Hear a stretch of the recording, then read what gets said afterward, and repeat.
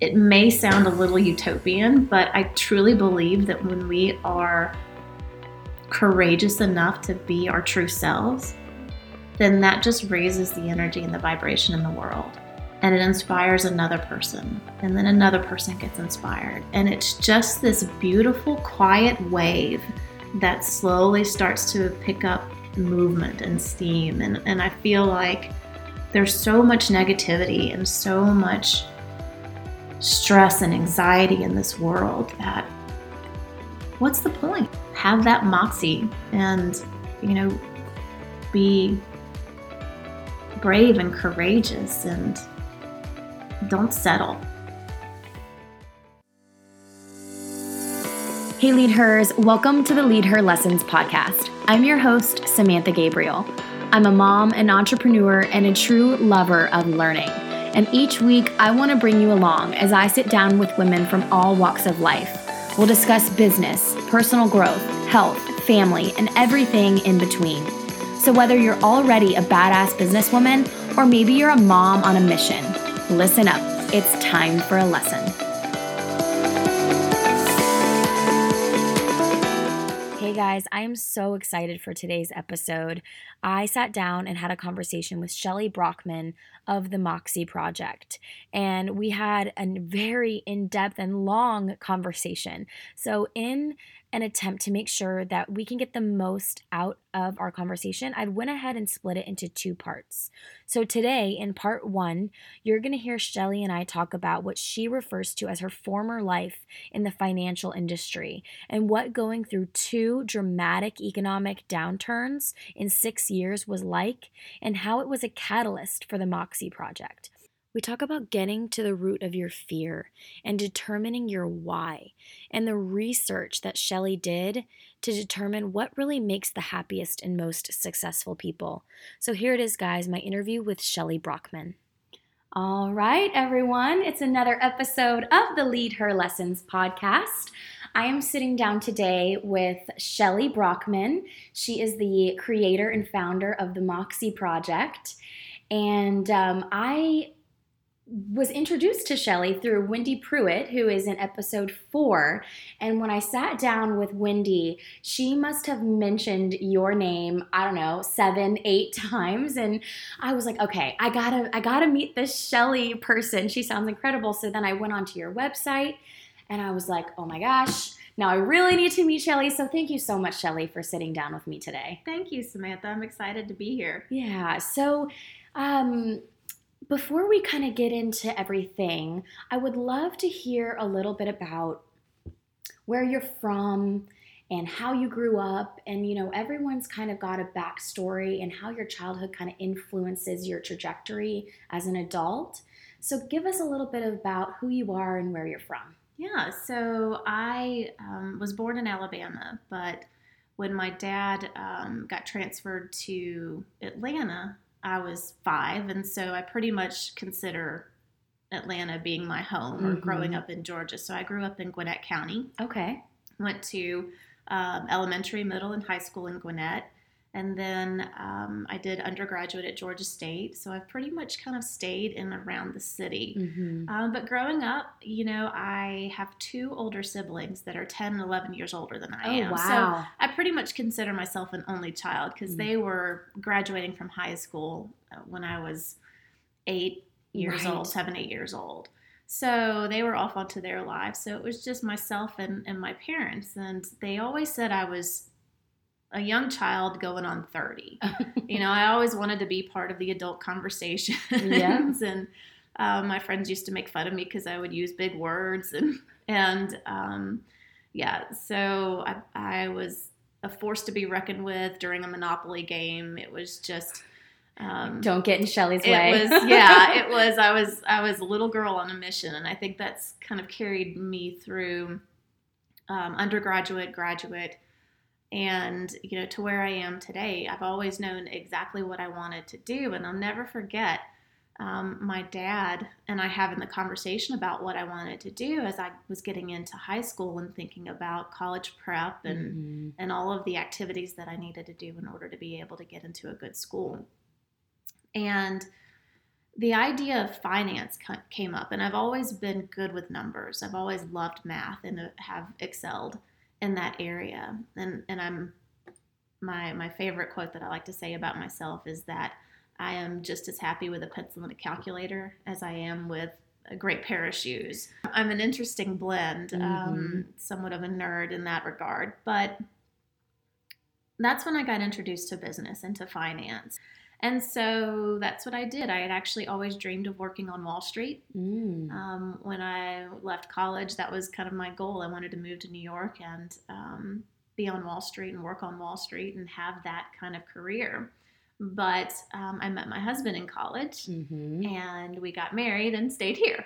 Yep. So I ended up at a small investment firm here in Atlanta and worked there for quite some time. And that was such an incredible experience for me because I really learned how to dig into what makes people tick, what gets them motivated, how people learn differently, not just from a gender perspective, but an age perspective, as well as a personality. So there's all of these facets of who we are as a person that make up how we engage in a workplace, how we engage with our friends, how we engage with our families, and what makes us scared.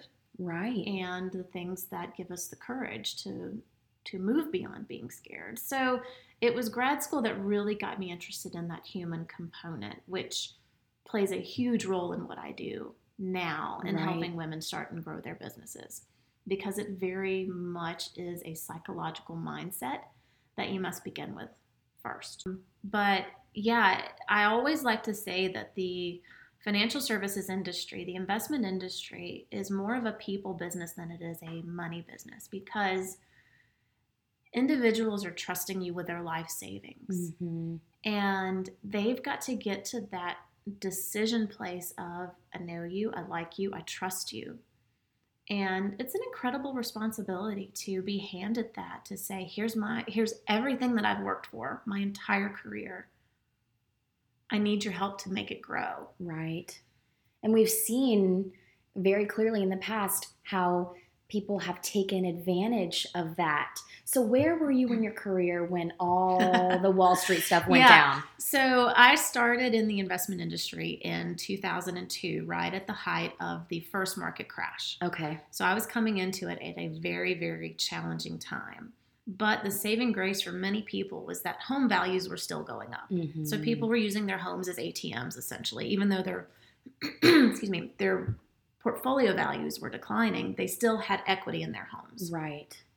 So then fast forward to 2007, and the real estate market gets hit along with the stock market.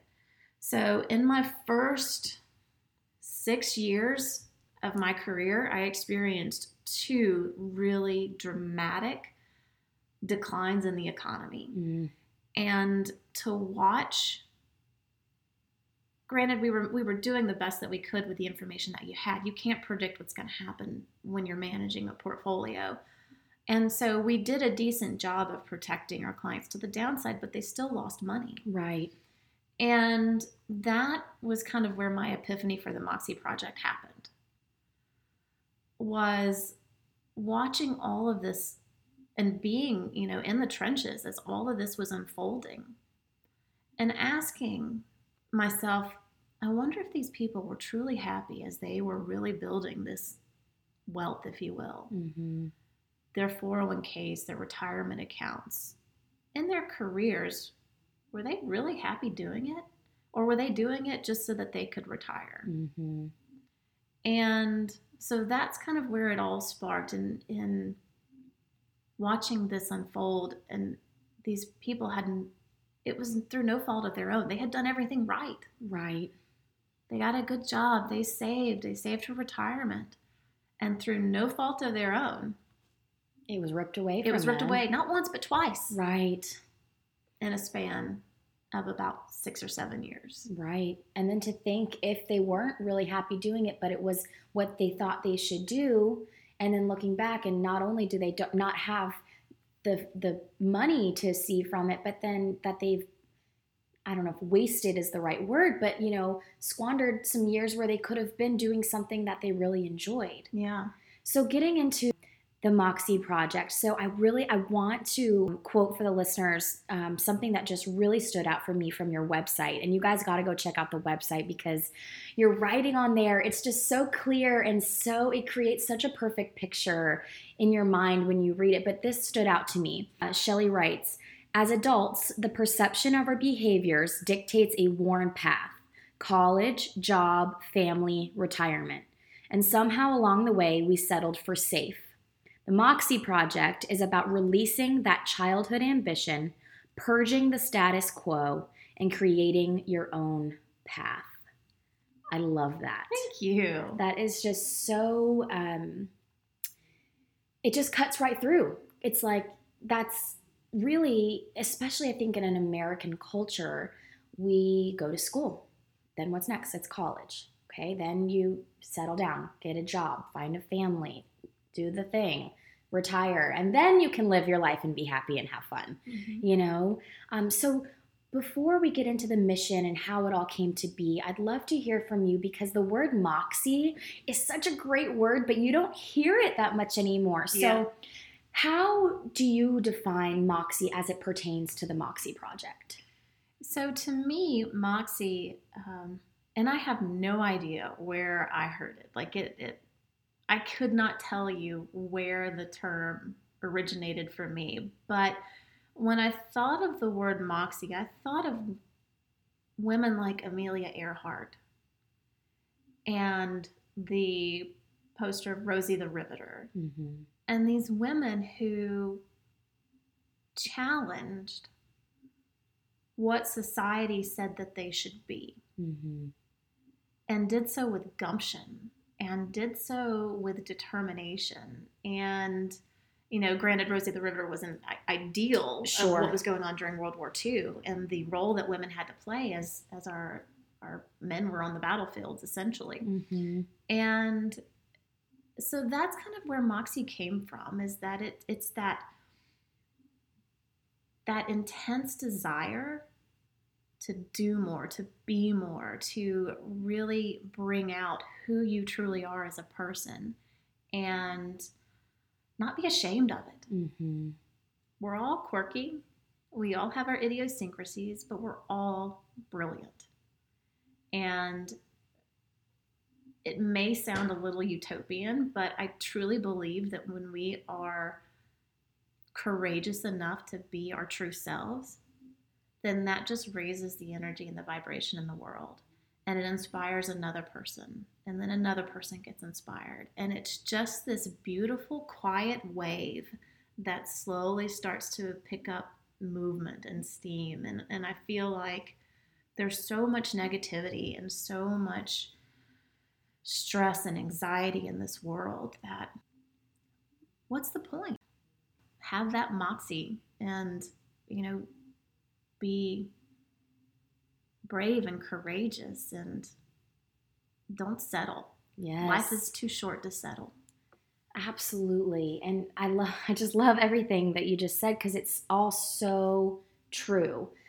So the idea kind of came to you as you were working in the financial services industry. So how did you kind of flesh out what the Moxie Project would be and talk to us about exactly, what is the Moxie Project? What's the mission?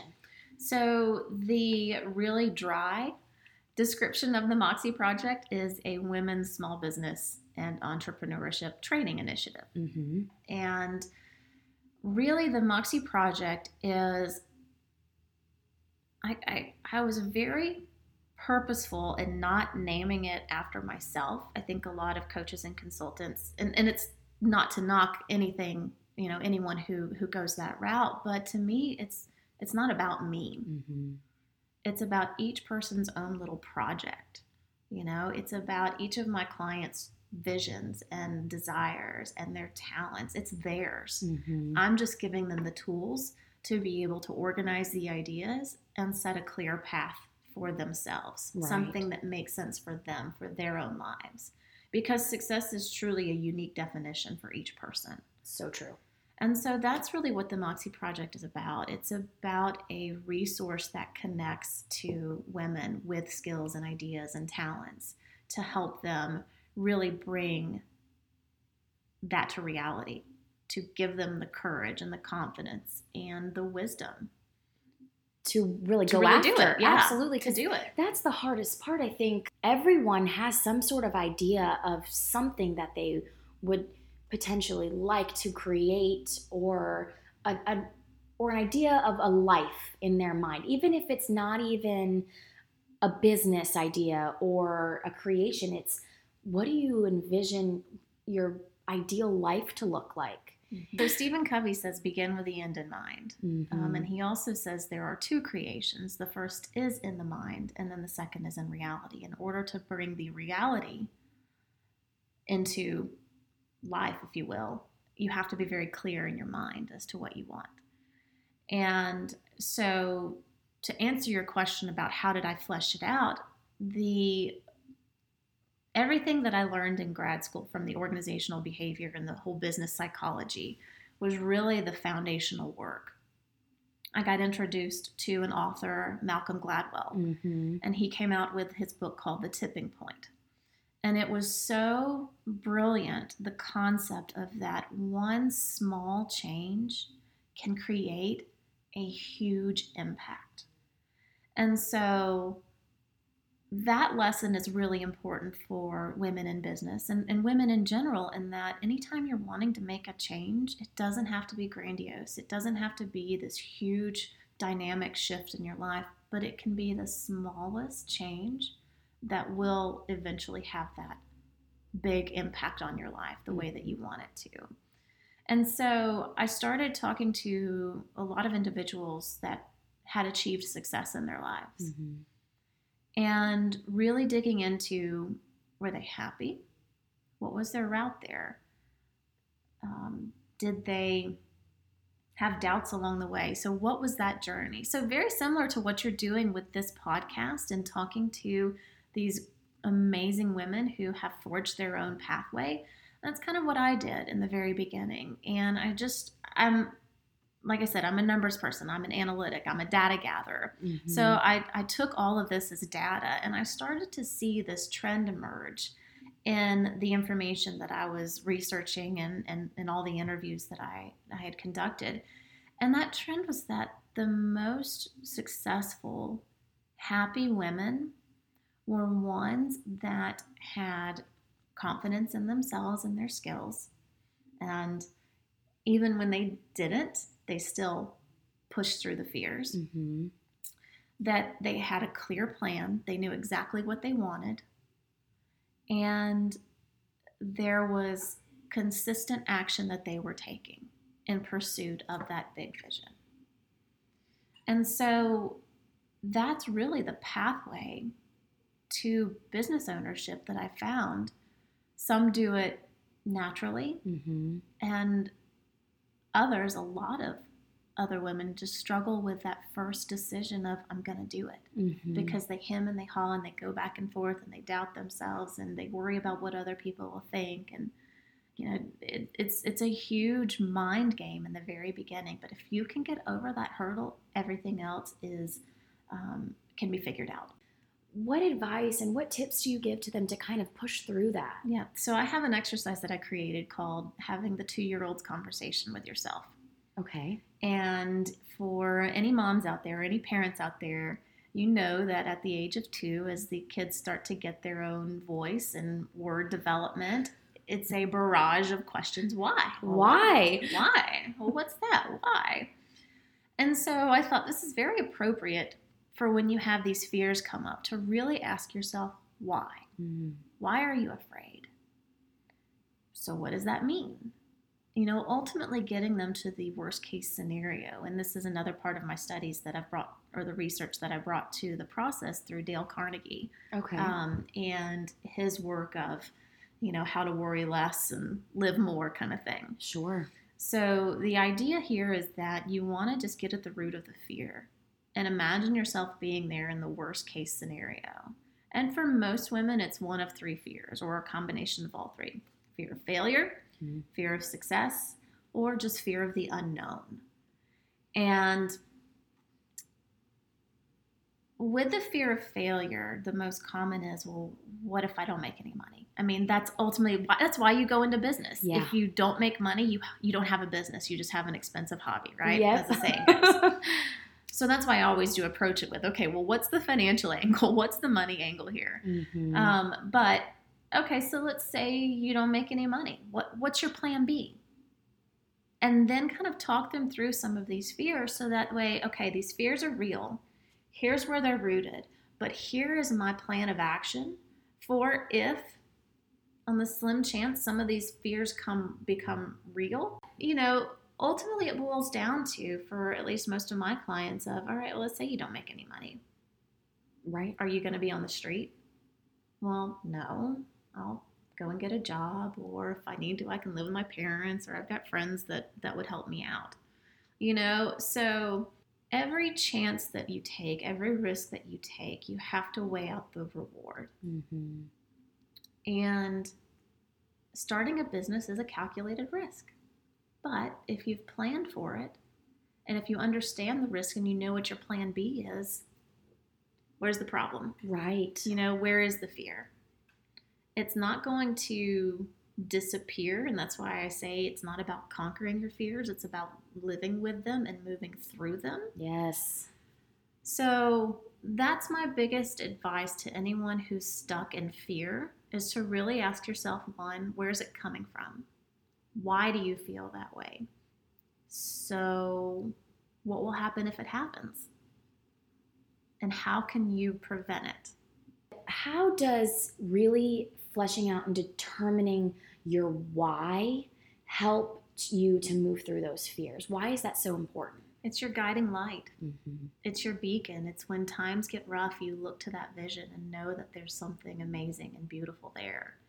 And, for me, it was my family. That's my why. Mm-hmm. I mean, my daughter was 7 weeks old and I was on a plane to Houston. I hurt physically. I was a mental basket case. I held it together for my meetings, mm-hmm. but I was the blubbering idiot in the airport, watching as these little families would walk by and mm-hmm. missing my daughter so much I could hardly breathe. And I knew right then and there I did not want this life anymore. And it took me almost 2 years. My goal was by my daughter's second birthday to have launched my business. Okay. And to begin the transition away from my prior life, or mm-hmm. my former identity, if you will, into this new one. And so when things get tough, you just think about, why is it that I'm doing this? On a personal level, what does it mean for you? What does it mean for your family? And on a much greater scale, what does it mean for the people that can actually use what you have to offer? Mm-hmm. Think about what they may be missing out on, and how what you have to offer will solve a problem that somebody else has. So that does it of part 1 of my interview with Shelly Brockman. I hope that you are feeling inspired and excited to hear more about what Shelly has to say. In part 2, we get a little more in depth about what the Moxie Project actually is, the mission of the project, and what her process with her clients looks like to get them from idea to launch. So stay tuned next week for part 2. And if you enjoyed today's episode, it would mean the world to me if you would screenshot and post it to your social media. My goal, just like Shelly's, is to inspire women to reach their full potential. And the more people that know about the Lead Her Lessons podcast, the better. And if you've been listening from the very beginning, first of all, thank you. If you could go over to iTunes and write up a little review and rate the podcast. Again, all these things help a small podcast like mine to get out there. So have a great day, guys, and I will catch you on the next one.